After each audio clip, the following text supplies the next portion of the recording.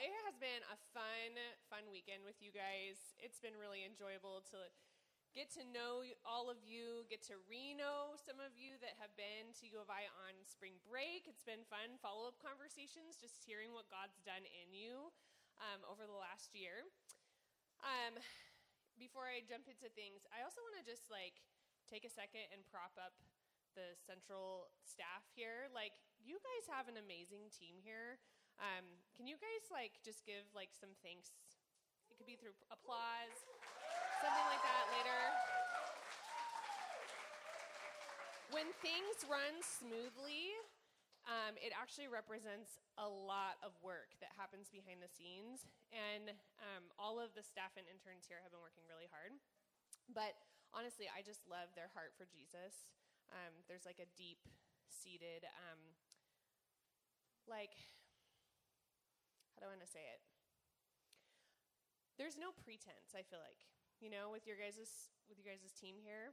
They're real, genuine people that just love Jesus.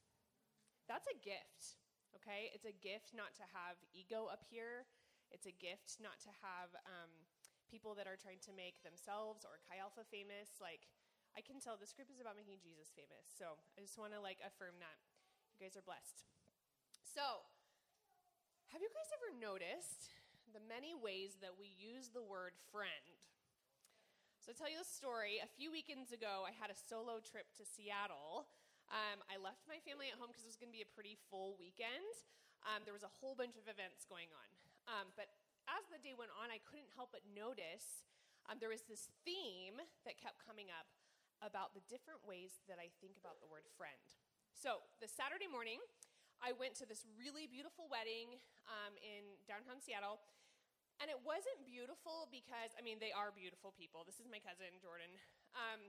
It wasn't like a Pinterest kind of wedding. It wasn't like they'd spent thousands of dollars on decorations or wasn't like an Instagram story or something. It was beautiful because these were best friends that were committing their life together. Their ceremony was all about Jesus. You could just tell the Holy Spirit was in the room. There was these beautiful words of affirmation, and you could just tell they read letters to each other. I love when weddings do that. They just knew each other so well. So I saw best friends getting married. Later that day, I was scrolling on social media and looking at what my 1,300 friends were doing, and I had the thought, it's definitely time to purge the friend list. But campus ministry problems, there's all these, there's probably freshmen from 15 years ago that I friended on Facebook or whatever. I don't even know who they are anymore. But right, we've got lots of friends. And then that night, there was a lot of traffic in Seattle this weekend. And my sister and I drove about an hour. That's my older sister, Angela. Her and I are 1 day short of a year apart. So our birthday is 1 day apart. And we're good friends. We drove to Kirkland because it was our 20-year high school reunion. And it was actually her 21st, but the class of 02 and the class of 03 decided to do their 20-year and 21st year together because of COVID things. So it was interesting.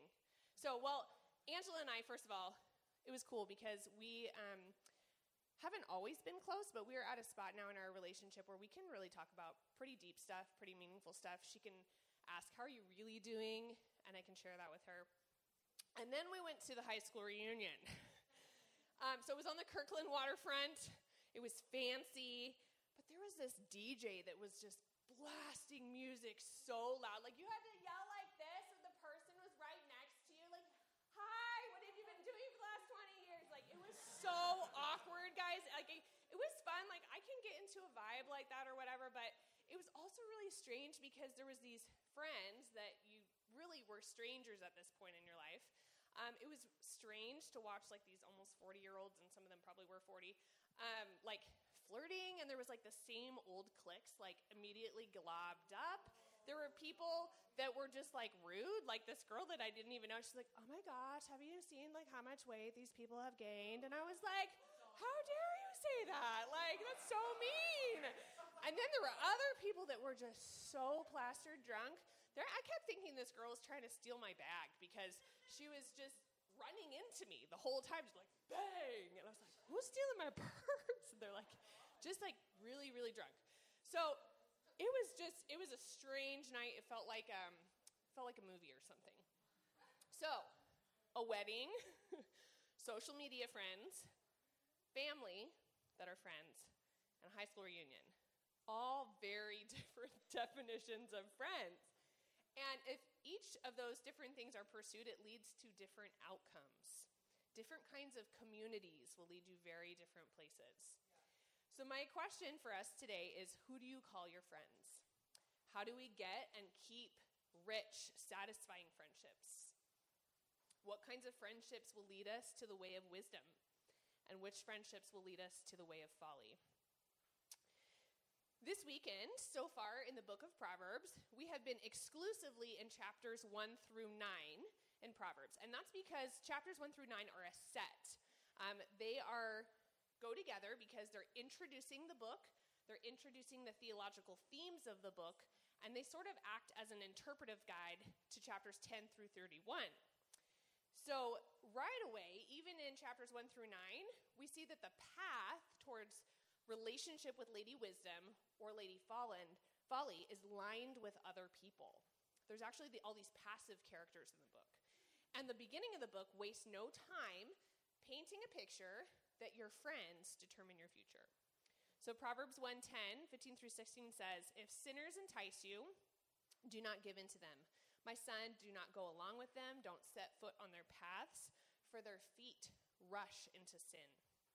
Proverbs 2:12, "Wisdom will save you from the ways of wicked men." Proverbs 4:14 and 15, "Don't set foot on the path of the wicked or walk in the way of evil men. Avoid it. Do not travel on it." And over and over and over again, the author reveals to us that both the way of wisdom and the way of folly are communal experiences. Lady Wisdom and Lady Folly both have entourages that are with them. So Proverbs says you either do wisdom together or you do foolishness together. So I think it's really important to notice because we're such an individualistic society right now. We could easily imagine pursuing wisdom just all on our own. As a culture, I think we have this like ideal character that's maybe like Mandalorian style hero. How many people watch that show? Okay, I don't. I'll just be honest. But I was trying to find an example that y'all would connect with. But as far as I know, if I'm getting this right, the Mandalorian, no matter the moral complexity of the situation, he kind of paves his own path with integrity. Like he finds his own way and builds his own truth by himself. And he has a few friends, but he doesn't have many friends. But he can somehow, without a real community, make pretty tricky decisions, just kind of based off his own wisdom. And most of the time, it kind of works out for him. But the thing is, the Mandalorian-style hero does not reflect reality. The reality is you cannot embody wisdom solo. Throughout my years of ministry, I have met many college students who have bought into the lie that they could become wise all on their own. Because God designed us to be in community, I think it's a law of nature that whatever the community around you is, that community will eventually change you. This is what we might call a passive adoption of worldview. So think about, if we break those words apart, worldview is like your lens to see the world. It's your values, your perspective on life and truth. And then we've got this idea of a passive adoption of that lens, meaning it's not intentional. It's just being shaped without your action or resistance actively. It's just kind of happening, okay? So there's a paradox, I think, in our culture. On one hand, we've got the idolization of lone wolf individualism, that you can be an integritous person without community, live your truth. On the other hand, we are deeply influenced in subtle ways by the culture of our communities around us. And that culture, your community, could be the engineering department, it could be the culture of your residence hall, it could be the culture of who you're following on the internet, who you're subscribed to, the friends you choose to hang out on the weekends. Your communities are going to shape your truth subtly, like in the background, without you even knowing it. So Proverbs is cautioning us to choose our friends well, because either Lady Folly's friends will just devour you little by little, or Lady Wisdom's friends are going to grow you, and we get to choose. So Proverbs 1 through 9, we see the choice, and that's what we've spent the last couple nights talking about. We've talked about idolatry, we've talked about the two paths. Proverbs 10 through 31 are kind of different. You'll even notice just the structure is a little bit different for the rest of this book. And these is a collection of wisdom sayings. So the topics seem to jump kind of randomly, theme to theme. So I want us to talk for a second of how do we read the second half of the book of Proverbs. Because we need a different set of skills for 10 through 31 than we might need with chapters 1 through 9. So here's how to study a theme in Proverbs. First, you're going to read through the whole book. And you're going to note topically similar Proverbs. Now, you could do a Bible Gateway search, too, and just put in, like, friends or something. But what I discovered is that it doesn't always use the word friends, but it might have a theme that relates to friendship. So it is helpful just to read the whole book. And you could, like, have a little highlighter and, make dots or something. So then you want to collect them, and you're going to read them all together. And then you're going to notice if there's any apparent contradictions. So this is number 3. There you go. So here's an example of this. Proverbs 26:4 says, "Don't answer the foolish arguments of fools, or you will become as foolish as they are." Sometimes I'm like, why can't we remember this before we get into all the dumb social media debates? Like, the comment section on the internet is like the darkest place of humanity, I think. Like, and it's so addictive, too. You're like, why am I reading this dumpster fire of a conversation? Like, this is so not worth it, right? Don't answer the arguments of fools. It's asking for trouble. Okay? Seems straightforward. But then you read the very next verse is this. "Be sure to answer the foolish arguments of fools, or they will become wise in their own estimation." Okay, so we're supposed to answer the fool or not, right? That seems strange. So the cool thing about this proverb is that it's not only making a point through contradiction, it's also utilizing a really common literary device that we're going to see in Proverbs. You also see it a lot in Psalms, and it's this idea of parallelism. Okay? So any English majors in here? Okay, a couple. Yeah, parallelism is this idea of using matching ideas or matching phrases, or even it could be matching sentence structures to embody an idea. Am I blocking your guys' view? Can you guys see? I'll go like that. Yeah. I know there's a lot of info here. So, Proverbs is like full of parallelism. So there's some questions we can ask ourselves when you see a phrase like come up twice. We can say, is the second iteration adding something? Is it creating clarity? Is it adding nuance to the situation? So in our case, where we have two verses that are right next to each other that saying the exact opposite things, what it means is, well, okay, there's contextual factors that we need to bring into play. What's the fool? Who's the fool? What's the argument that they're arguing about? What's the situation and the context surrounding the argument? Who's present? The answer to this conundrum is what Jeremy said the very first night. It's wisdom in action. It's wisdom lived out. The wise person knows that sometimes it is definitely better to keep your mouth shut, and other times we do need to speak up. But which situation is which one is literally how we develop wisdom. It's wisdom lived out. It's wisdom not just up here, but it's wisdom in action. Okay, so it's kind of cool. It's almost like a puzzle sometimes in Proverbs. It's fun. Okay, so the next step you're going to do is you're going to ask, how does the proverb fit into the rest of the book of Proverbs, the Old Testament, the New Testament, the Bible as a whole? We have to look at the whole counsel of Scripture. So if there's something that seems out of place, then we need to ask ourselves, well, why does it seem out of place? What's different about this? I said somewhere, I think it was in the breakout session yesterday, this idea of we need to start getting used to asking ourselves questions. And we can do that too as we read Scripture. Learn how to have that internal dialogue with yourself. Why did they do that? What's the author doing here? I wonder what that makes sense. Oh, that other verse. We can make these connections in our brain to help us make sense of it. You could do a Bible Gateway search and just see, hey, not just limited to Proverbs, but where does this word come up, or this phrase come up, or this idea come up elsewhere in the Bible? And then read it and see how it all connects. And then finally, we need to remember that Proverbs are snapshots of reality. They're not promises, and they're not formulas. And Jeremy and I talked about this. I wish we had time to talk about how Proverbs as a book fits into wisdom literature as a whole, because really you need to read the book of Proverbs with the book of Job, with the book of Ecclesiastes, and with the book of Song of Solomon. They all go together to give us a full picture of life, okay? So I wanted to ask the question about friendship and community. So I tried to do this process with the book of Proverbs. What does the book of Proverbs say about this? And oh my goodness, guys, there was so much. It was overwhelming. So I had to kind of pick and choose for today.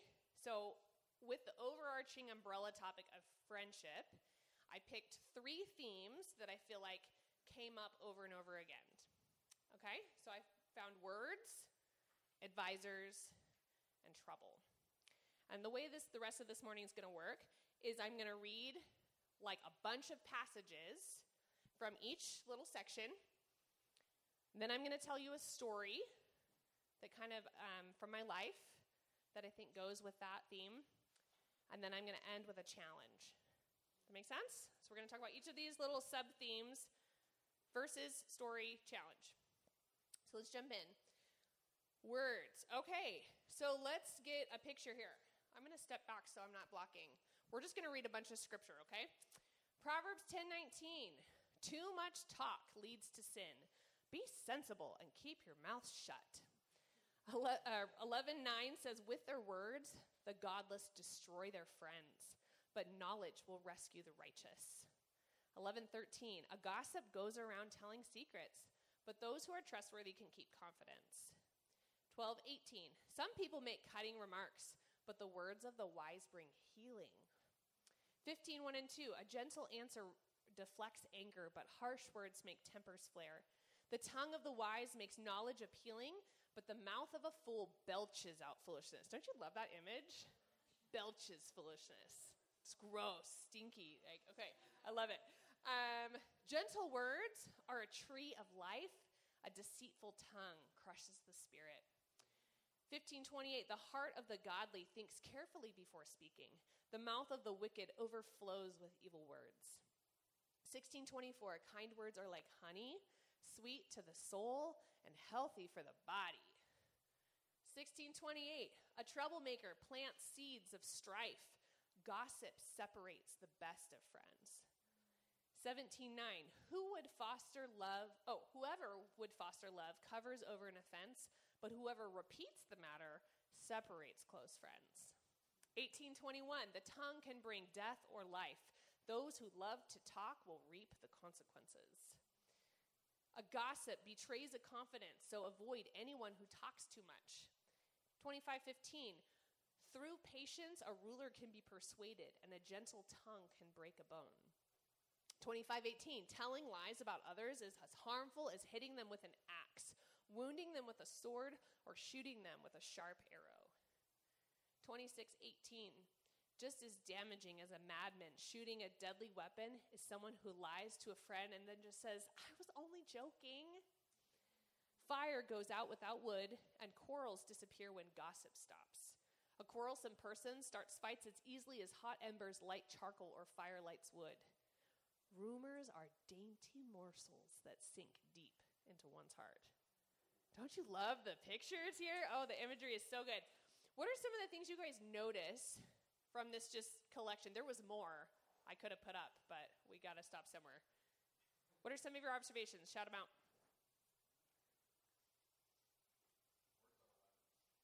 Words could be weapons. Pretty damaging weapons, right? Like if it's like the same as getting hit with an axe, that's interesting. Yeah. Gossip is really bad. Gossip is bad. Yep. this stuff. That's hard. Any other? Flip back to another one of those ones. What do you guys notice?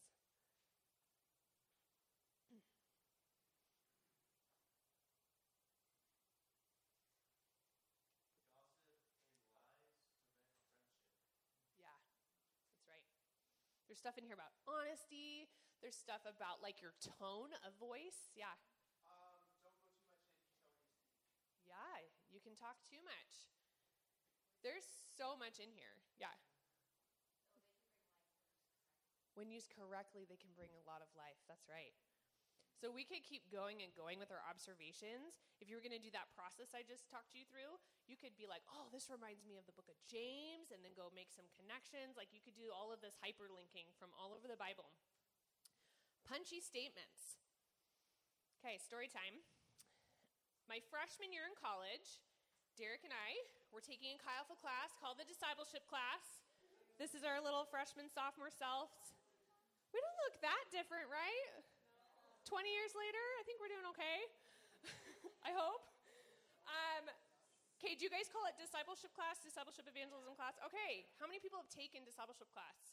Woo, that's awesome. Okay, little plug for that coming up spring quarter for you guys, or whenever you do it, winter quarter, you're on quarters. You guys should all consider taking this. It's an awesome experience to learn how to make disciples. So, okay, you might be tempted to think that, like, the staff have always just been naturals at, like, sharing your faith and making disciples. That is not true. I was actually a very awkward human my freshman year. I had no idea how to share my faith. And so there's hope for you, right? No. So who should they talk to if they're interested in D class? Talk to Cassidy, okay? Okay, so Derek and I are in discipleship evangelism class. And our campus director was encouraging each of us to host a party at our homes where we could invite our non-believer friends to come over and just build relationships. We were challenged to pray for Holy Spirit opportunities at those parties. You know, chances just to get to know people on a deeper level, to talk about spiritual things, to share our faith if it came up naturally, and just invite God to use that kind of relational time. So Derek, at this time, he lived with two other Christian guys from the music department who were they were Christians. They were involved in a different campus ministry. And Derek, of course, needed to talk with his roommates about potentially using their off-campus home for hosting this party because it's, you know, shared space and all. So as sometimes happens, there was, dun, dun, dun, miscommunication. So Derek's explaining this party idea, and his roommates immediately got really uncomfortable. There's probably multiple reasons why the miscommunication happened. I'm sure Derek didn't communicate perfectly at, 19 or whatever, but somehow his roommates got in their head that this was like a weird evangelism party, and we were going to lure all our music department friends into this room and then bomb them with the gospel, and we were going to evangelize them all. But instead of voicing their discomforts and their concerns with Derek, they just said, yeah, you can use the house. And then they started processing their discomfort with other people in the music department. And, here's the thing. I think many times gossip starts as a simple need to process our discomfort. That's where it starts most of the time. And there's a nuance here because it's actually really healthy to talk about the feelings that are happening under the surface, right? When our bodies react to an idea, we need to explore that. But the problem comes when we process our discomfort. Could be about a relationship, could be about a church, could it be about a theology or a decision, a conversation, a person, when we process that with someone other than the person involved, okay? If Derek's roommates had chatted with Derek and I about the party, honestly, I bet we could have had a really cool opportunity to talk about what it means to have intentional friendships. What does it mean to share our faith? What does it mean to want the music department to come to Jesus? Maybe we could have addressed their fears. Maybe we could have even brought some helpful tweaks to our language and the way we were communicating. But discomfort often leads to assumptions, and assumptions often lead to judgment. And processed in the wrong place leads to damaging relationships. So what happened with our party? Well, the roommates processed with others, and they processed with others, and that eventually got around to the people we were actually inviting to the party. And our friendship with those friends was actually harmed significantly. I think our gospel witness was harmed. Chi Alpha got a weird reputation in the music department, even though it was honestly based completely on a misunderstanding about language. We felt betrayed and frustrated and grieved, and there was relational conflict with the roomies as a result, and it probably could have all been avoided. Gossip is often unintentional. Do you guys know that human beings are messy things? We're like so messy. We can acknowledge that. We're messy, I'm messy, you're messy. But when we feel those uncomfortable emotions, we do need to have healthy ways of processing. Because if they come out in an immature way, we live out that proverb that says gossip separates close friends. So how can we be a community that avoids gossip? I've got a few steps for us. We need to take our discomfort to Jesus first. This is hard, even for like older, adults. I still have to remind myself, take my discomfort to Jesus first. You could journal about it. You could write a letter to God. You could pray about it. Sometimes we need to take that step to repent of any judgment or anger, repent of any bitterness we might have or resentment. And honestly, sometimes this might be all that you need to do. Because, it's not always helpful if I'm like, hey, Kirsten, I just need to repent to you that I've been having really judgmental thoughts to you. Right now I've damaged the relationship because now she knows I'm having judgmental thoughts, right? So sometimes it just is here.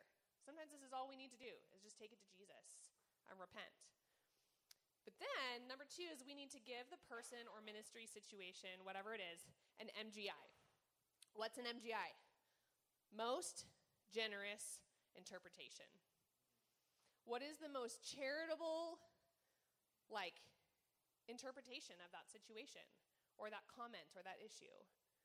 Rather than assuming that Chi Alpha was a group of insensitive evangelism robots, it would have been really nice if the roommates had asked some unassuming questions first, if they just sought to create clarity. Okay? Most generous interpretation. What's the most charitable way that you could view that? Number 3 is then go to the person without judging and seek clarity and understanding. This takes practice to learn how to ask questions in a way that don't get people's defensive. Don't get people defensive. That's what I'm trying to say. So there's a difference between, gosh, why are you guys always just talking about evangelism only and you don't even care about the people? Can you just tell me why you do that? That's not open-ended. That's an extremely judgmental way of asking the question. Another way they could have asked would have been hey, I'm still thinking about this idea of an intentional party. Can you tell me more about that? It's really open-ended and invites conversation. If you still disagree, number 4, if you can't resolve it, then you can ask a trusted person outside the situation to help you mediate. Number 5, recognize how any extra people you involve complicates the situation. Because now it's me, Jesus, Kirsten, and Emily here. Now Emily knows that I'm judging Kirsten. It's Emily, right? Got it. Okay. And then finally, make amends if you've damaged relationships. We could talk about this for a long time, but instead, I'm going to ask you some questions. How is Jesus asking you to adjust your processing? Did we not get everything? Go back. Okay, go back. Slow down. I'll let you write. And I don't tell that story to do the thing back to them of judge them. I think it's just this is something that is really easily destroys community. And it's something that we all are on a journey to learn how to be mature in this area, to learn how to handle conflicts and discomfort with wisdom.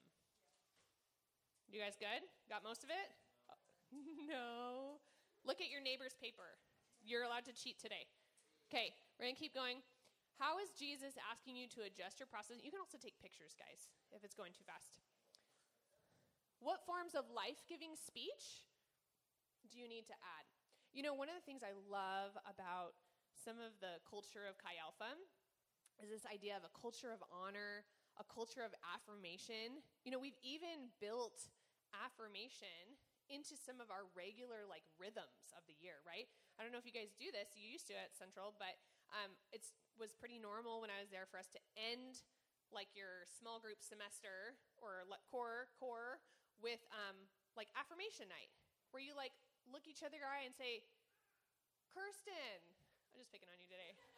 I really appreciate your genuine heart to serve Jesus. You are so passionate. I am so excited about the things you told me yesterday and how you want to serve God with children and birthing babies and all of this cool, not you birthing babies, other people birthing babies.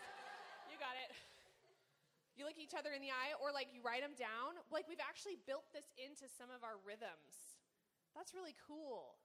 But sometimes we need to not even just wait for that. So you can put the challenge up there. Your challenge this week is to give 2 heartfelt affirmations to someone before you leave camp. And then some of us probably need to talk to Jesus if we have some destructive habits. What destructive habits might we need to cease? I know it's a lot. I'll let you finish writing. And then we're going to move on to advisors.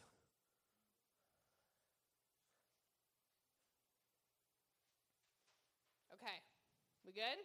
Here we go.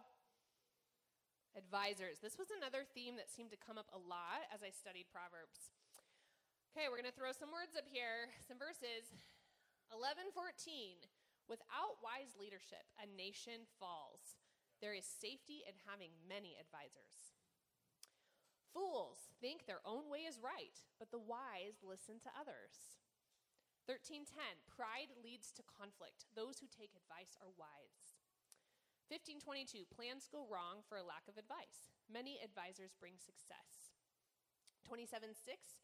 Wounds from a friend can be trusted, but an enemy multiplies kisses. Ooh, I love that verse. It's so like, I don't know, makes me think of like Lord of the Rings or something, like the really well-dressed, nice-looking person that's like flattering and like trying to get on someone's good side, but it's not with the right motive. Okay.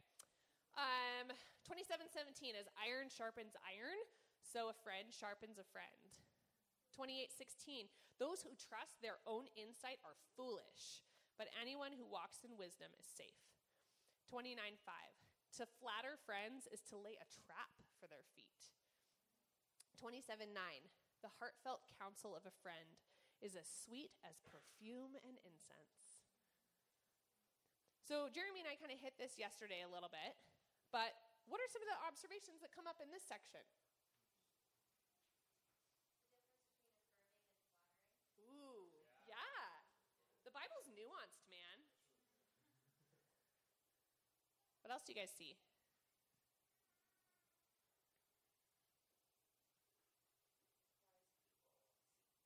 Yeah. You seek counsel, seek advice from other people. Humility and pride. There's a contrast there.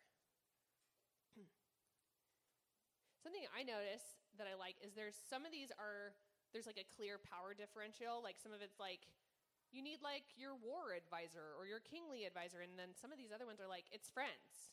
Like friends can do that for one another. There's like both a recognition of like people who are smarter and wiser and also peer advice. It's kind of cool. Okay. Who has played this game before? Okay, how many people like this game? Is it a fun game? Does anybody else here hate it? I hate this game. It brings me so much anxiety, right? You're like got these little tweezers and you're like trying to take the little object out of the man and try not to make it go bzzzt, you know, and it's just like that sound is so like, it costs me. I don't like it. Okay, I really hate this game. I think many of us feel like giving or receiving wise counsel is like playing a game of Operation. We're afraid to do it wrong. We're afraid of being wrong. We know that there is a lot of opportunity for hitting the little thing and making it go bzzzt and creating a mess. We're afraid of putting the guts on the table, right? The Bible says, though, that wounds from a friend can be trusted. So I wanna explore that idea. Story time. When I was a student, I was a music major. Any music majors here? I think we asked this already, a couple of us. Okay. So I played the flute, and this is not like, I'm trying not to be, this is not a prideful statement. I was pretty good. I got into like all the top groups my freshman year, and there was a point when my Dr. Ott said to me, he's like, just so you know, like if you want to go pro, like I believe that you could do it if you work hard. And right, there's only like a few flute spots in every ensemble. So I immediately felt like I had a target on my back. When you're a freshman and you get into the top groups, well, now you got to keep being in the top groups. And all the people that have been working for a couple years to get in the top groups want to beat you. I don't like that feeling. So, man, entering the music department was kind of like entering a foreign country for me. I was kind of like, man, how much are we supposed to practice? Like,